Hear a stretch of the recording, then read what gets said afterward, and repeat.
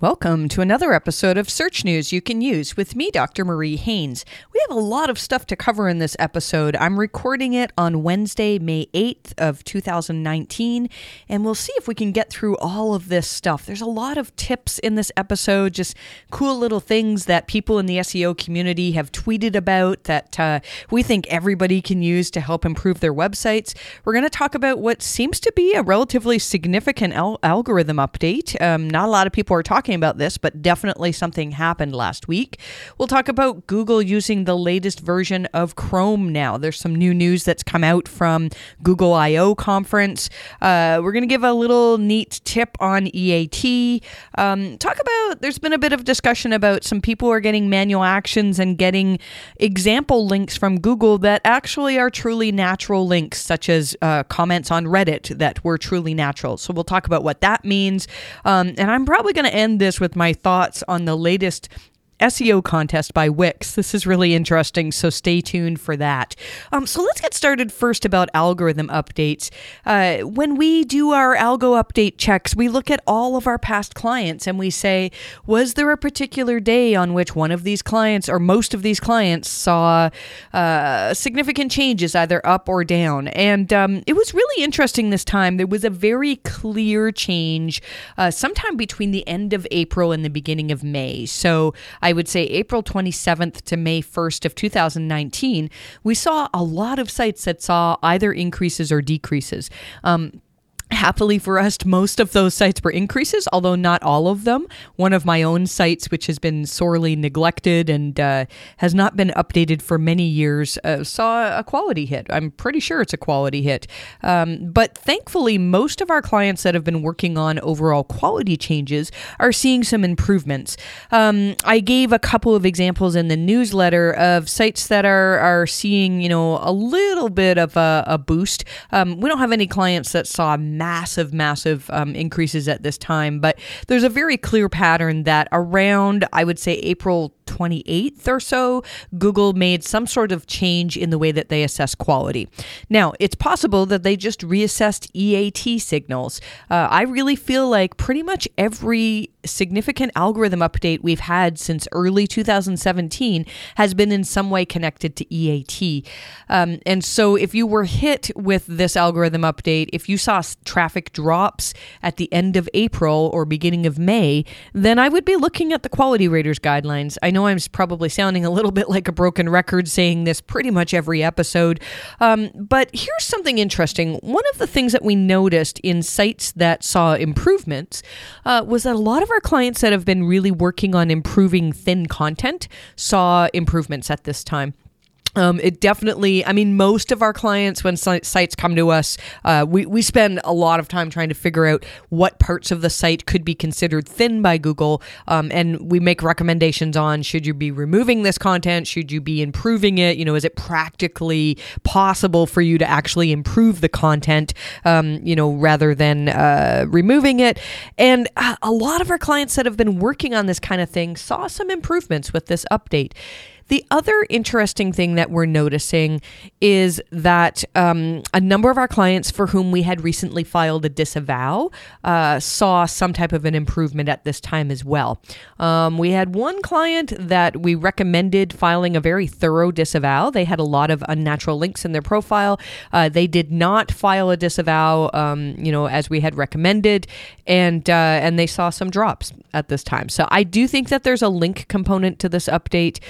A couple of sites in our profile that have seen some drops. We know that they're using unnatural links, not on our recommendation, but we do consult with a lot of ranging colors of hats. And so even though we recommend white hat stuff, we've worked with some black hats that are really using, PBNs. And hey, if you're a black hat and you think you've got a PBN that Google can't find, you can pay us to consult and we'll see if we can find it. If we can find your PBNs, probably Google can find them too. So there were a couple of sites in our profile that did not take our advice in removing unnatural links. or stopping unnatural link building practices. And some of these sites are seeing some drops in the last week or so. So we think that there was a link-related update at this time. One really interesting case of a site that seems to be seeing significant improvements is a site that came to us a little while ago, and we noted that their authors had a lot of E&A, so expertise and authoritativeness, but one of their authors had significant trust issues. The author essentially had been accused of some bad stuff around fraud, basically. And this was not a trustworthy author, even though this person was skilled in terms of expertise and was quoted all over the place as authoritative. But we thought that Google could pick up on these negative signals and that users would not want to read content from this person who has been essentially established as fraudulent.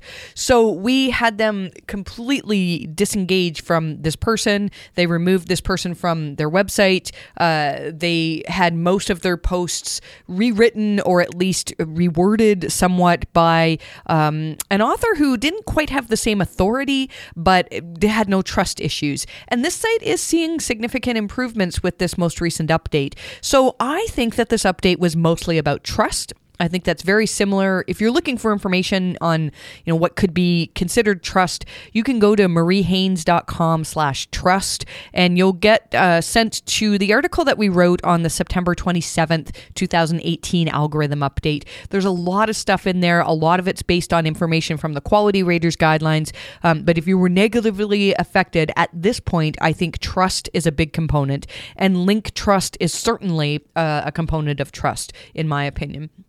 If you feel like you've dropped and maybe link trust is an issue, then what we're seeing is disavowing those links that are very obviously there for SEO reasons can, within 1 to 2 months, can usually start causing an improvement in rankings, assuming that your site actually has good links to go along with those unnatural ones. So I think Google's going to be continually working on the way that they assess trust, and really our goals as SEOs, many years ago, SEOs would have a goal of, how can I trick Google into thinking that our site is better than everyone else's? And again, I probably sound like a broken record because I say this so often. Our goal as SEOs now should be to say, how can we actually be better than everybody else? And so that our users, as well as Google, consider us the best option. And so, if you are an SEO that is able to do that, to help people to become higher quality, to become more useful than competitors, then you're probably going to be a very successful SEO. It's something that I think some people have the aptitude for, and others are still trying to rely on tricks and loopholes that no longer work, or they only work in the hands of somebody who really has been manipulating Google for a long time. And even then, I think they're going to stop working soon, the vast majority of those things.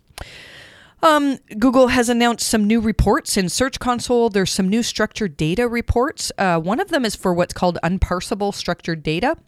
It's essentially structured data errors. I haven't spent a lot of time digging into this. There's also some new enhancement reports. So if you are using something like recipe schema, event schema, job postings, there's also a site links section. I haven't looked at that. I'm wondering if that will eventually allow us to choose our site links again. You remember how a while back, it used to be that in Search Console, you could say, hey, Google, you've chosen this site link for us, and we really don't want it. That's a page that's not important to us. And you could actually deselect a site link that Google would show you. And they took that option away, I want to say maybe 3 years ago or so. I doubt it's coming back, but I'm going to take a look at that at some point and see if that's actually the case. But those of you who are using structured data, which should be most of you, and if you're not, you should be learning more about structured data, because it's one of the best ways to show search engines what your content is about and what your entities are and why people should trust you as a legitimate business. So if you're using structured data, you should be checking out these new reports in Search Console. New from Google I/O this week. Now, Google I/O, as I'm recording this, the conference is currently going on. So we're actually a little bit later today in producing our newsletter because we kept jamming in stuff that we were finding at this conference. And we're going to have more of it in our next week's newsletter as well. Those of you who are new to the newsletter, you can find it at mariehaynes.com/newsletter. So probably the biggest news that's come out of Google I/O so far is that Googlebot is now using the latest version of Chromium. So it used to be in the past, I think Google was using, was it Chrome 41? And Chrome is currently on 74. I think there were some tests I talked about recently that showed like maybe some aspects of Chrome Google was crawling with as late as Chrome 69, I think.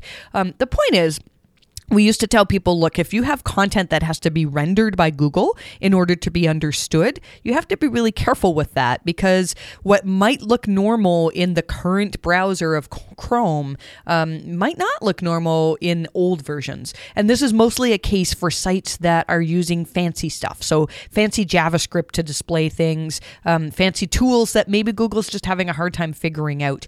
So we've got some interesting stuff about this. It's one thing to know is that this is new, and it's going to take a while to propagate across all of Google's properties. So some people have pointed out that the mobile-friendly test and some other tests from Google are very clearly still rendering pages with old versions of Chrome. Martin Splitt from Google, who is basically teaching webmasters about JavaScript and things like that, he's got some really good comments that we've included in the newsletter. I'll put a few things here for you.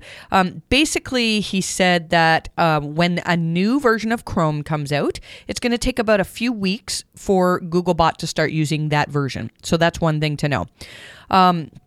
Next thing to know is that you may be seeing in your server logs the old version of Chrome. I believe it's Chrome 41 that most people see. Googlebot has been crawling your site as Chrome 41, trying to use that to render your site. And it's a bit confusing, but Martin had said that the user agent name that you're seeing in your logs is going to be wrong because they didn't want to affect things for people that have hard-coded things into their software for old versions of Googlebot. So they're taking time to make it so that the logs correctly reflect what Google is actually crawling as. And, you know, there's some other information in the newsletter. I think we'll move on because we've got a lot of stuff to cover here, but that's really an interesting thing now. I think it's mostly important for those of you who are using fancy stuff in terms of JavaScript on your sites. Those of you who have podcasts, there's a new thing announced at I/O that Google is going to start taking information from podcasts, snippets from podcasts, and return them as search results. I think that's kind of cool. So, for example, this is going to be really meta. If you were doing a search for the fact that Google starts indexing podcasts and content from podcasts, there's a possibility that what I'm speaking right now could end up as a search result for you. And I think that's kind of cool. You know, we produce a lot of content in the form of voice or video, and we try to work hard to transcribe as much of this as we can, but you don't always have to do that now. And it'll be interesting to see how Google pulls this information out and whether it will be helpful to people. However, when this came up, some of my team had a good point. I mean, in podcasts, a lot of podcasts are sponsored, and you know, if your podcast has advertisements in it, or for example, you know, at the end of this podcast, I'll probably give out some sort of call to action and say, hey, if you want a site review, then here's how you contact us. Of course, people who are just seeing that snippet of text from just this section of the podcast are not going to hear my calls to action, the reasons why I create the podcast. I mean, as much as my heart loves teaching you about SEO, we do it for business reasons, right? We get clients from this. We get to help a lot of people with this. So it'll be interesting to see what this does in terms of revenue for those who are publishing podcasts. I think it's just something at this point for all of us who have clients who have podcasts to pay attention to.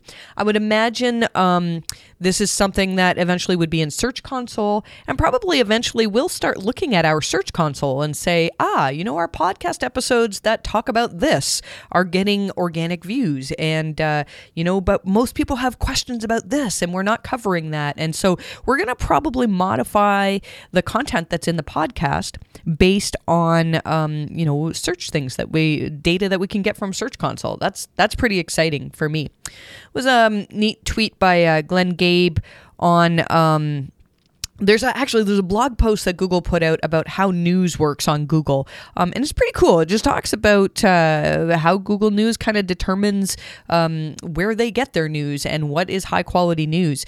And so Glenn Gabe tweeted this thing about EAT. So I'm going to read this. This is in the section on Google News from this blog post, and it's titled Authoritativeness.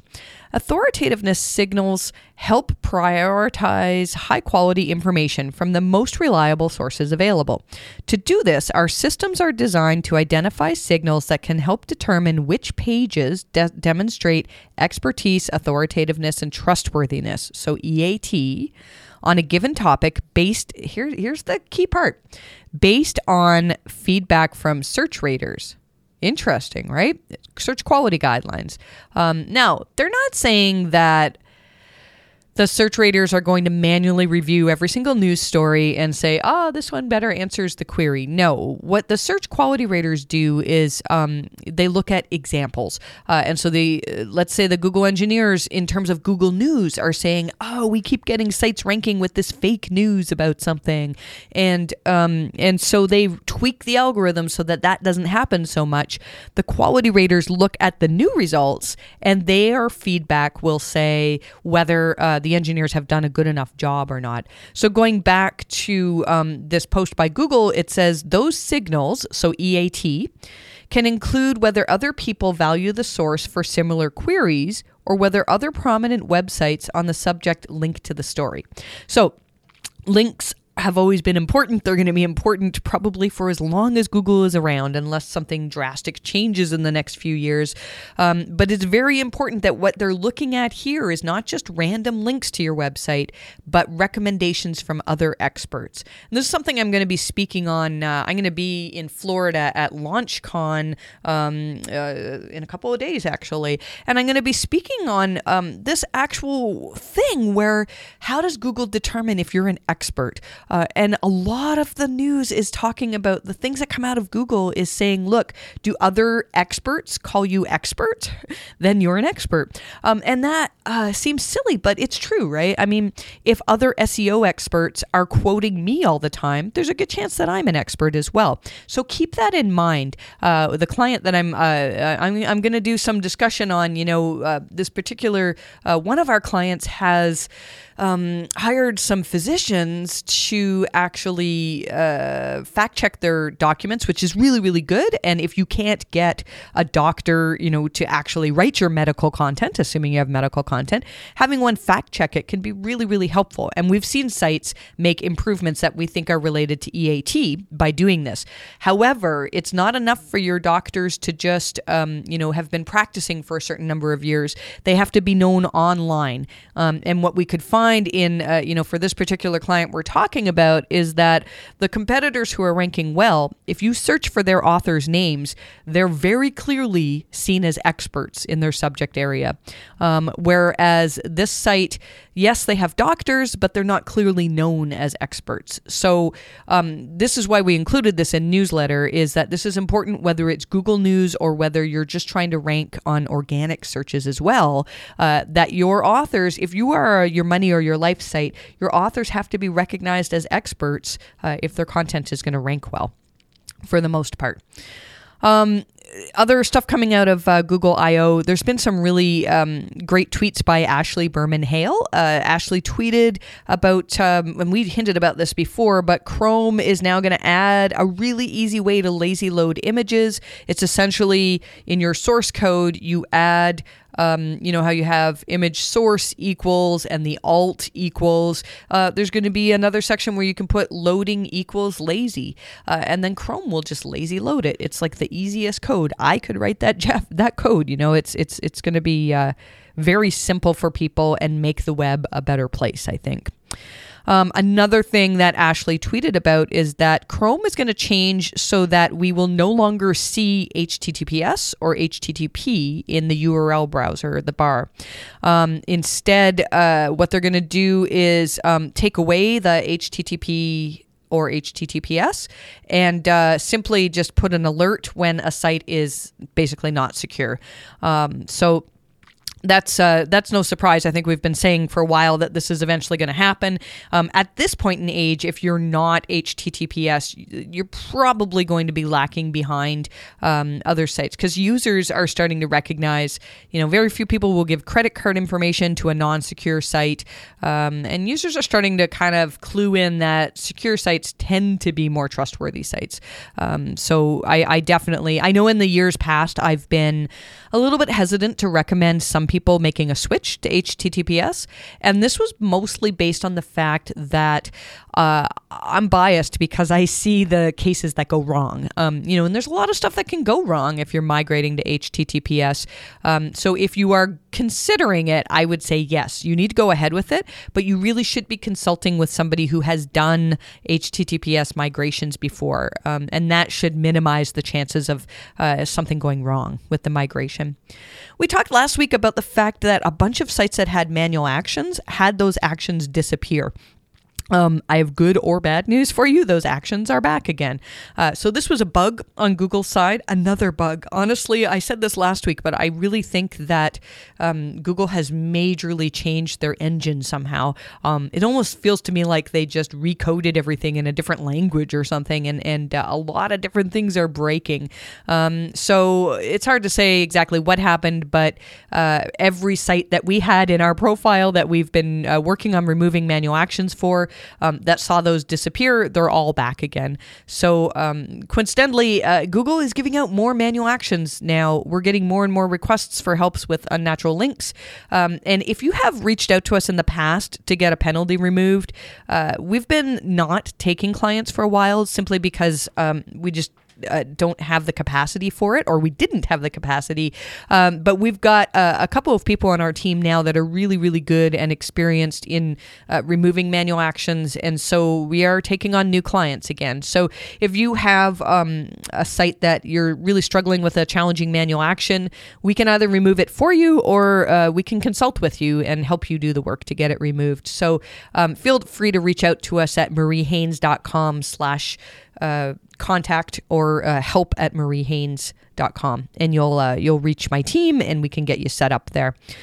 Let's see, a couple more things. A few people have been noticing that they're getting results that say, the search results for your search don't seem very relevant. I'm not sure if this is part of a tool or a Chrome extension or a bug. It could just be another Google bug. So if you see this, you're not alone. There's lots of people that are seeing it. I bet you it'll resolve in no time. This was an interesting thing that Izzy Smith pointed out. Izzy's been doing a lot of work in terms of featured snippets, and she noted now that, because we've always said in the past that featured snippets are going to be of one certain type. So it could be a paragraph, it could be a table, it could be a list. And now what she's seeing is combos. So she gave an example where there's a paragraph that's followed by a table. Again, is this good or is it bad? It could be good to get more of our information in the Google search results, but it could be more likely that fewer people are going to click through to your website because there's more information in the featured snippets. So if you are working on sites that get a lot of traffic from featured snippets, it's worthwhile taking a look at what's happening here. I've talked about this in past episodes too, but two ways where you can find some of your featured snippets. If you are an SEMrush subscriber, then they have a fairly decent section on featured snippets for your site. They're not 100% accurate, but you can often find featured snippets, and you can find information that you could potentially win featured snippets from. So I really, really like that. I think Ahrefs has some good tools around that too. I've used more of SEMrush for featured snippets. And then the other way is to actually do some searches in your Google Search Console keyword data. And what you would do for that is search for questions. So search for why, how, how does, things like that. And you'll find the questions that people are asking when they come to your site. And if you can answer those concisely, those are areas where you may have opportunity to win a featured snippet. Brody Clark asked, or I don't know if he asked, he tweeted something that Gary Ish said at SMS in Sydney, talking about sitemaps. How important are sitemaps? So guess how much of discovery from Google do you think is attributed to Google finding your content by links, and how much is by sitemap? I would have thought it was almost completely links. And according to Gary, 80% basically is Google discovers your content by following links, and 20% is by sitemaps. I have to admit that I have not paid as much attention to sitemaps as I probably should have. And that's something where I think, especially if you have a big and confusing site, then sitemaps can really help Google find your content, and it can help Google determine what your good content is. But it doesn't replace good internal linking structure. So good thing to know, but I think it's one more thing that we can do to sort of tell Google where the important parts of our site are. Okay, let's talk about this case here where Charles Float posted about a colleague of his that got a manual action for unnatural links. And I guess the colleague was pretty upset because Google gave some example links, and 2 of those example links were from Reddit comments. And apparently these comments were completely natural. It wasn't like the site owner was trying to build links to their site. It was somebody who was actually commenting about their website. So why did Google give these as examples of unnatural links? And I know a lot of the discussion on Twitter is all about, Google's got it wrong and unnatural links penalties are unfair because they can't figure out what's true and what's not. And here's the thing. I think we're looking at things far too granularly. If we're taking a granular look at this particular link, Google can't figure out that that's natural. That's not how it works, in my opinion. Rather, look at the whole picture. So if a site is getting example links that are truly natural links, they're usually representative of other patterns. So I can guarantee you that this particular site, I haven't looked at it, but if I did, I can guarantee you that they have been using comment spam or something similar to Reddit. They've been using links that look very similar to the natural links that they're getting in order to build links for manipulating Google. And this is tricky, right? I had a case many years ago. I want to say, it was 2013. I worked with a fairly well-recognized brand who had a manual action for unnatural links. And we had a really hard time getting this penalty removed. And 2 of the unnatural links that they sent us as examples were links from bloggers that we reached out to the blogger and we said, could you tell us, did you get paid to do this? Did an SEO company approach you? And both of them said, no, we just love this company so much. We wanted to talk about how amazing they are. And that really does happen from time to time. The problem is that they had an outreach program that essentially paid people to do the same thing. And so Google couldn't tell the difference between which ones of these were paid and which ones were natural. So in this particular case, I gave the client 2 options. One was to tell Google that these links are natural links and we don't want to remove them. We worked hard to have a good brand that people want to link out to naturally. So why would we remove these? And that kind of makes sense, right? When I've done that in the past, we almost always get the penalty removed. However, this particular site decided they wanted to take the opposite track. And what they did was remove or disavow absolutely everything that could be considered unnatural. So if they had been using low quality directories and there were directories that I had labeled as potentially low quality, but they were on the edge, they just said, let's remove those links. And so we worked really hard to remove and disavow what we couldn't remove.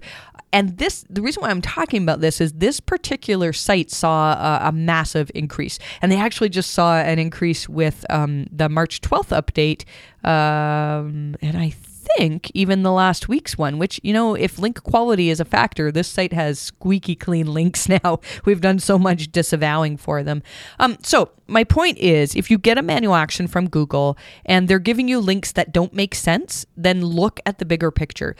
Don't say, oh, the system's stupid and I refuse to do this, because those sites that actually refused to remove those links and still got their penalty lifted, I am betting you that they're algorithmically, Google's not trusting all their links. So if you've had a history of creating links for SEO, it can be really challenging to move forward from that. And I really, really would encourage people, if any of you are sort of on the fence about black hat versus white hat, and going down paths that you're not really comfortable with showing somebody from Google that you're doing this thing, I really would urge you to stay on the white hat side. Sometimes if you do things well, black hat wise, you can get good results, but they're almost always temporary.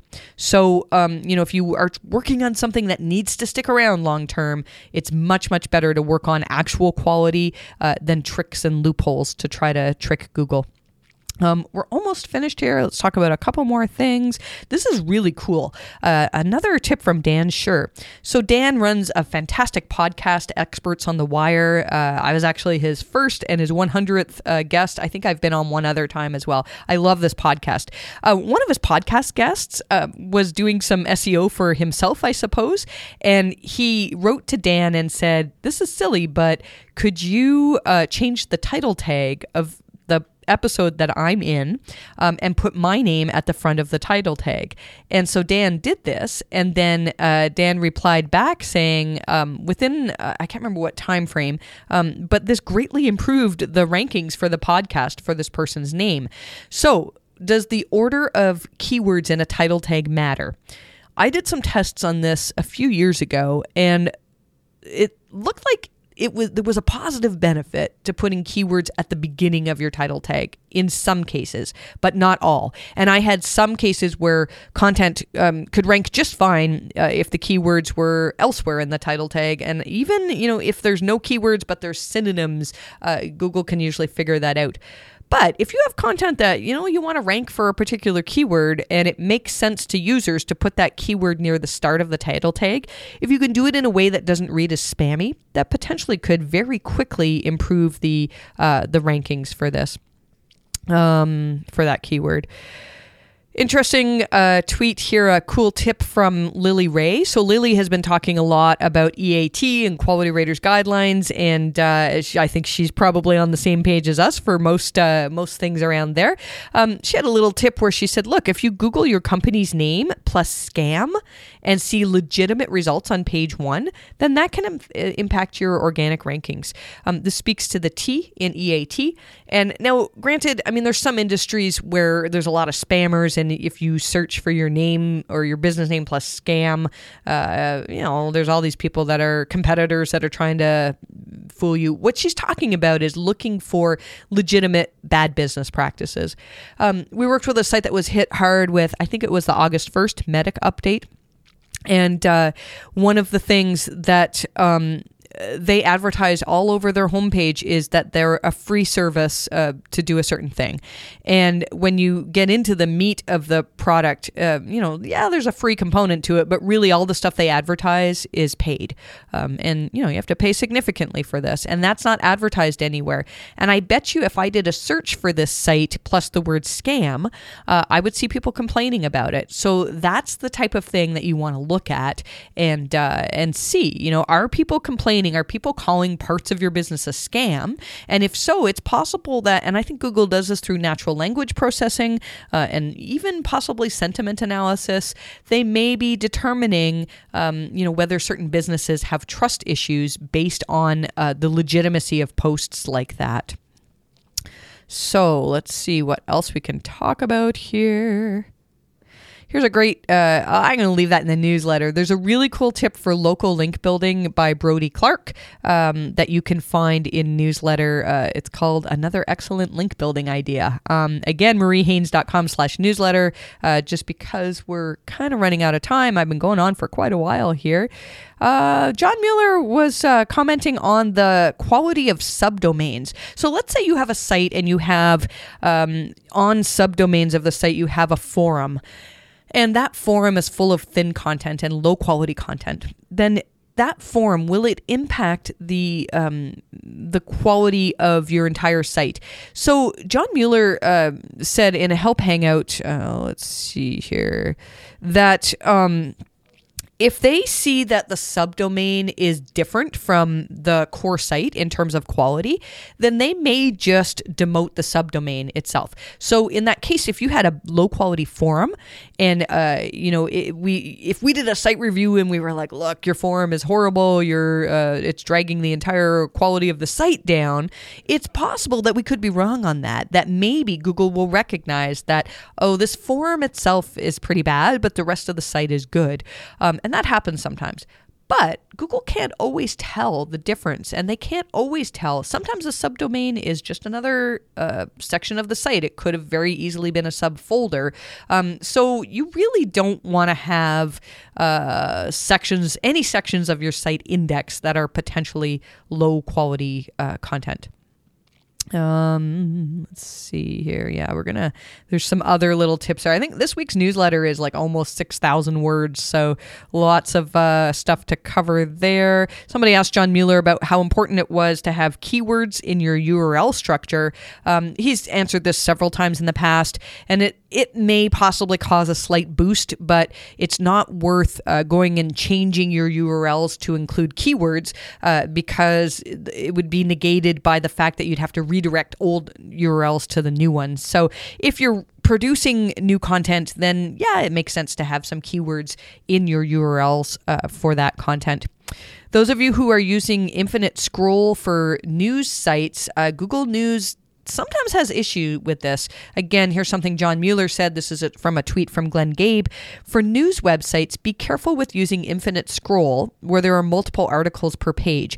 This can make it confusing for Google to determine which is the primary news article on the page.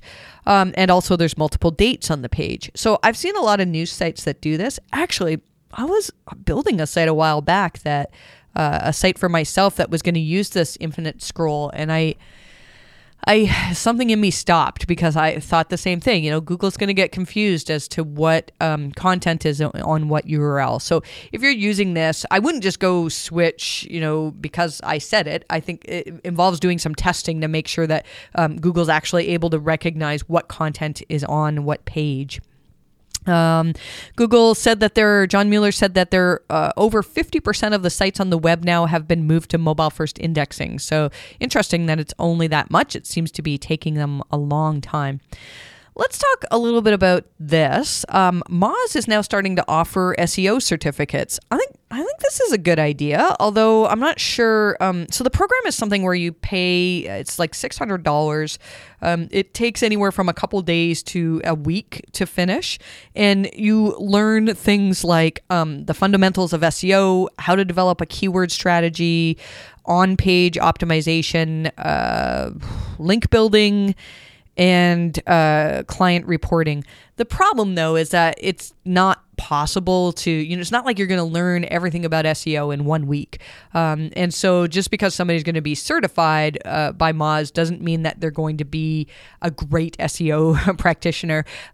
Some of you know that I have a course on SEO that, I took it offline because my goal was to make it so that I could teach pretty much anybody the basics of SEO.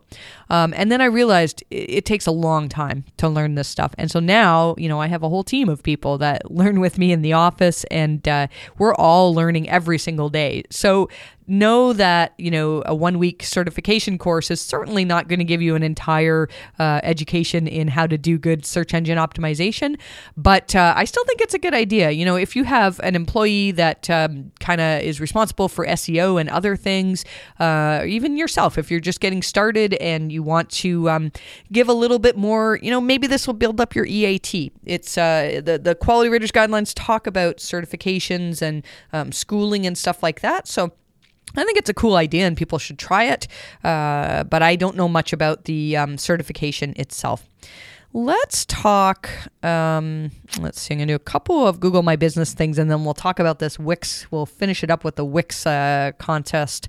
There's potentially a bug in Google My Business as Google's working on making the dashboard more responsive, and it's not, things are not looking right. So, but apparently it's going to be fixed really fast. So if you're seeing weird stuff in GMB, that's probably why. And then this last thing for local SEO, this is a really cool tip from the local search forum. Joy Hawkins tweeted about this. There was a discussion as to whether or not hiding your address in Google My Business would have a negative impact on your rankings. And so this is what happens with service area businesses where, let's say you run out of your house, your business, you don't want people turning up at your house, but then you go and you service multiple areas. And so a lot of people will hide their home address. According to Dan Leepson, he has seen a negative impact in rankings for this. I haven't tested this myself, but those of you who run service area businesses or run SEO for them, it might be worth trying to convince the client to potentially allow their location to be shown in Google My Business and not hidden, and that may potentially improve rankings.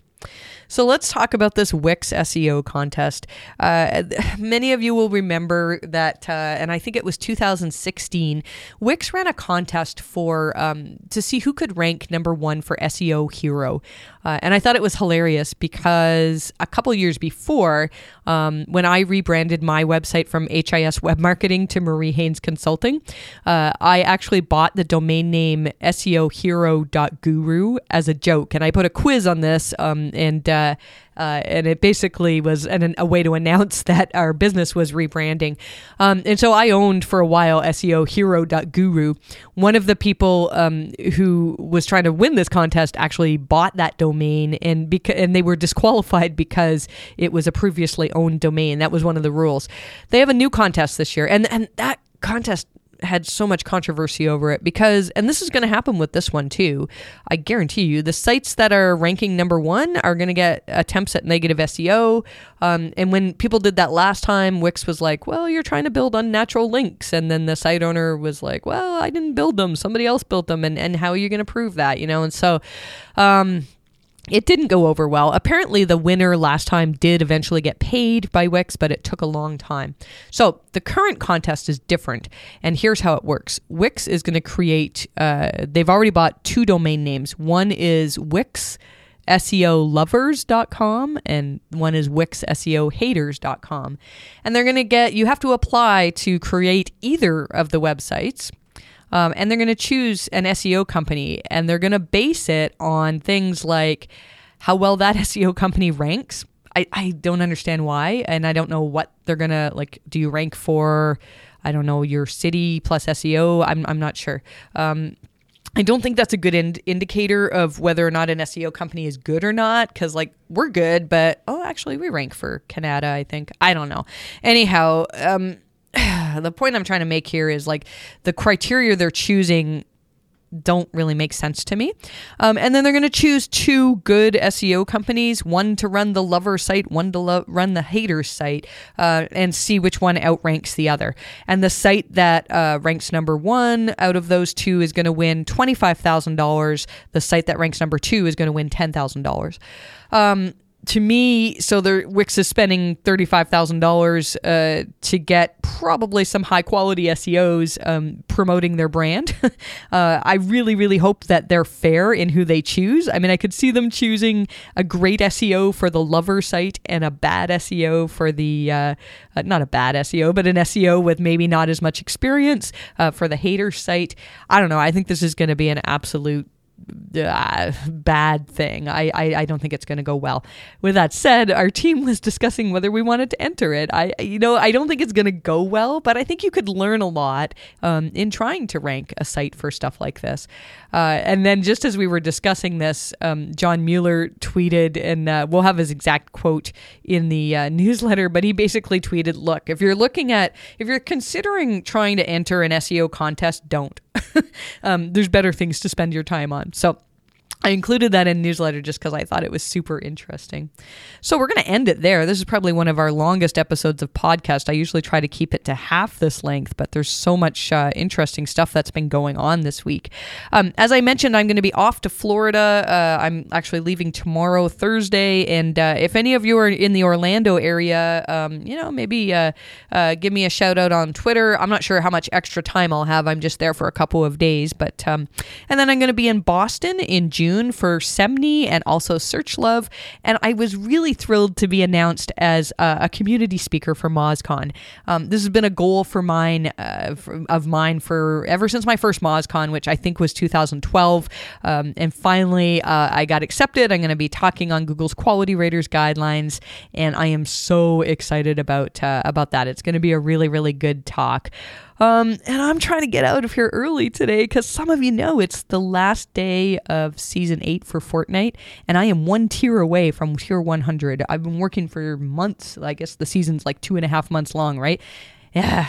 And if I don't get it today, I'm going to be frustrated. So that's how hopefully the end of my day will go today. I really hope that you're enjoying the podcast. Thank you for everybody who has left us a review. As always, if you want to contact us, it's mariehaynes.com/contact or help@mariehaynes.com. And our team would be happy to answer your questions and hopefully see if we can help you rank better if that's one of your issues. And whatever happens, I wish you the best of luck with your rankings this week.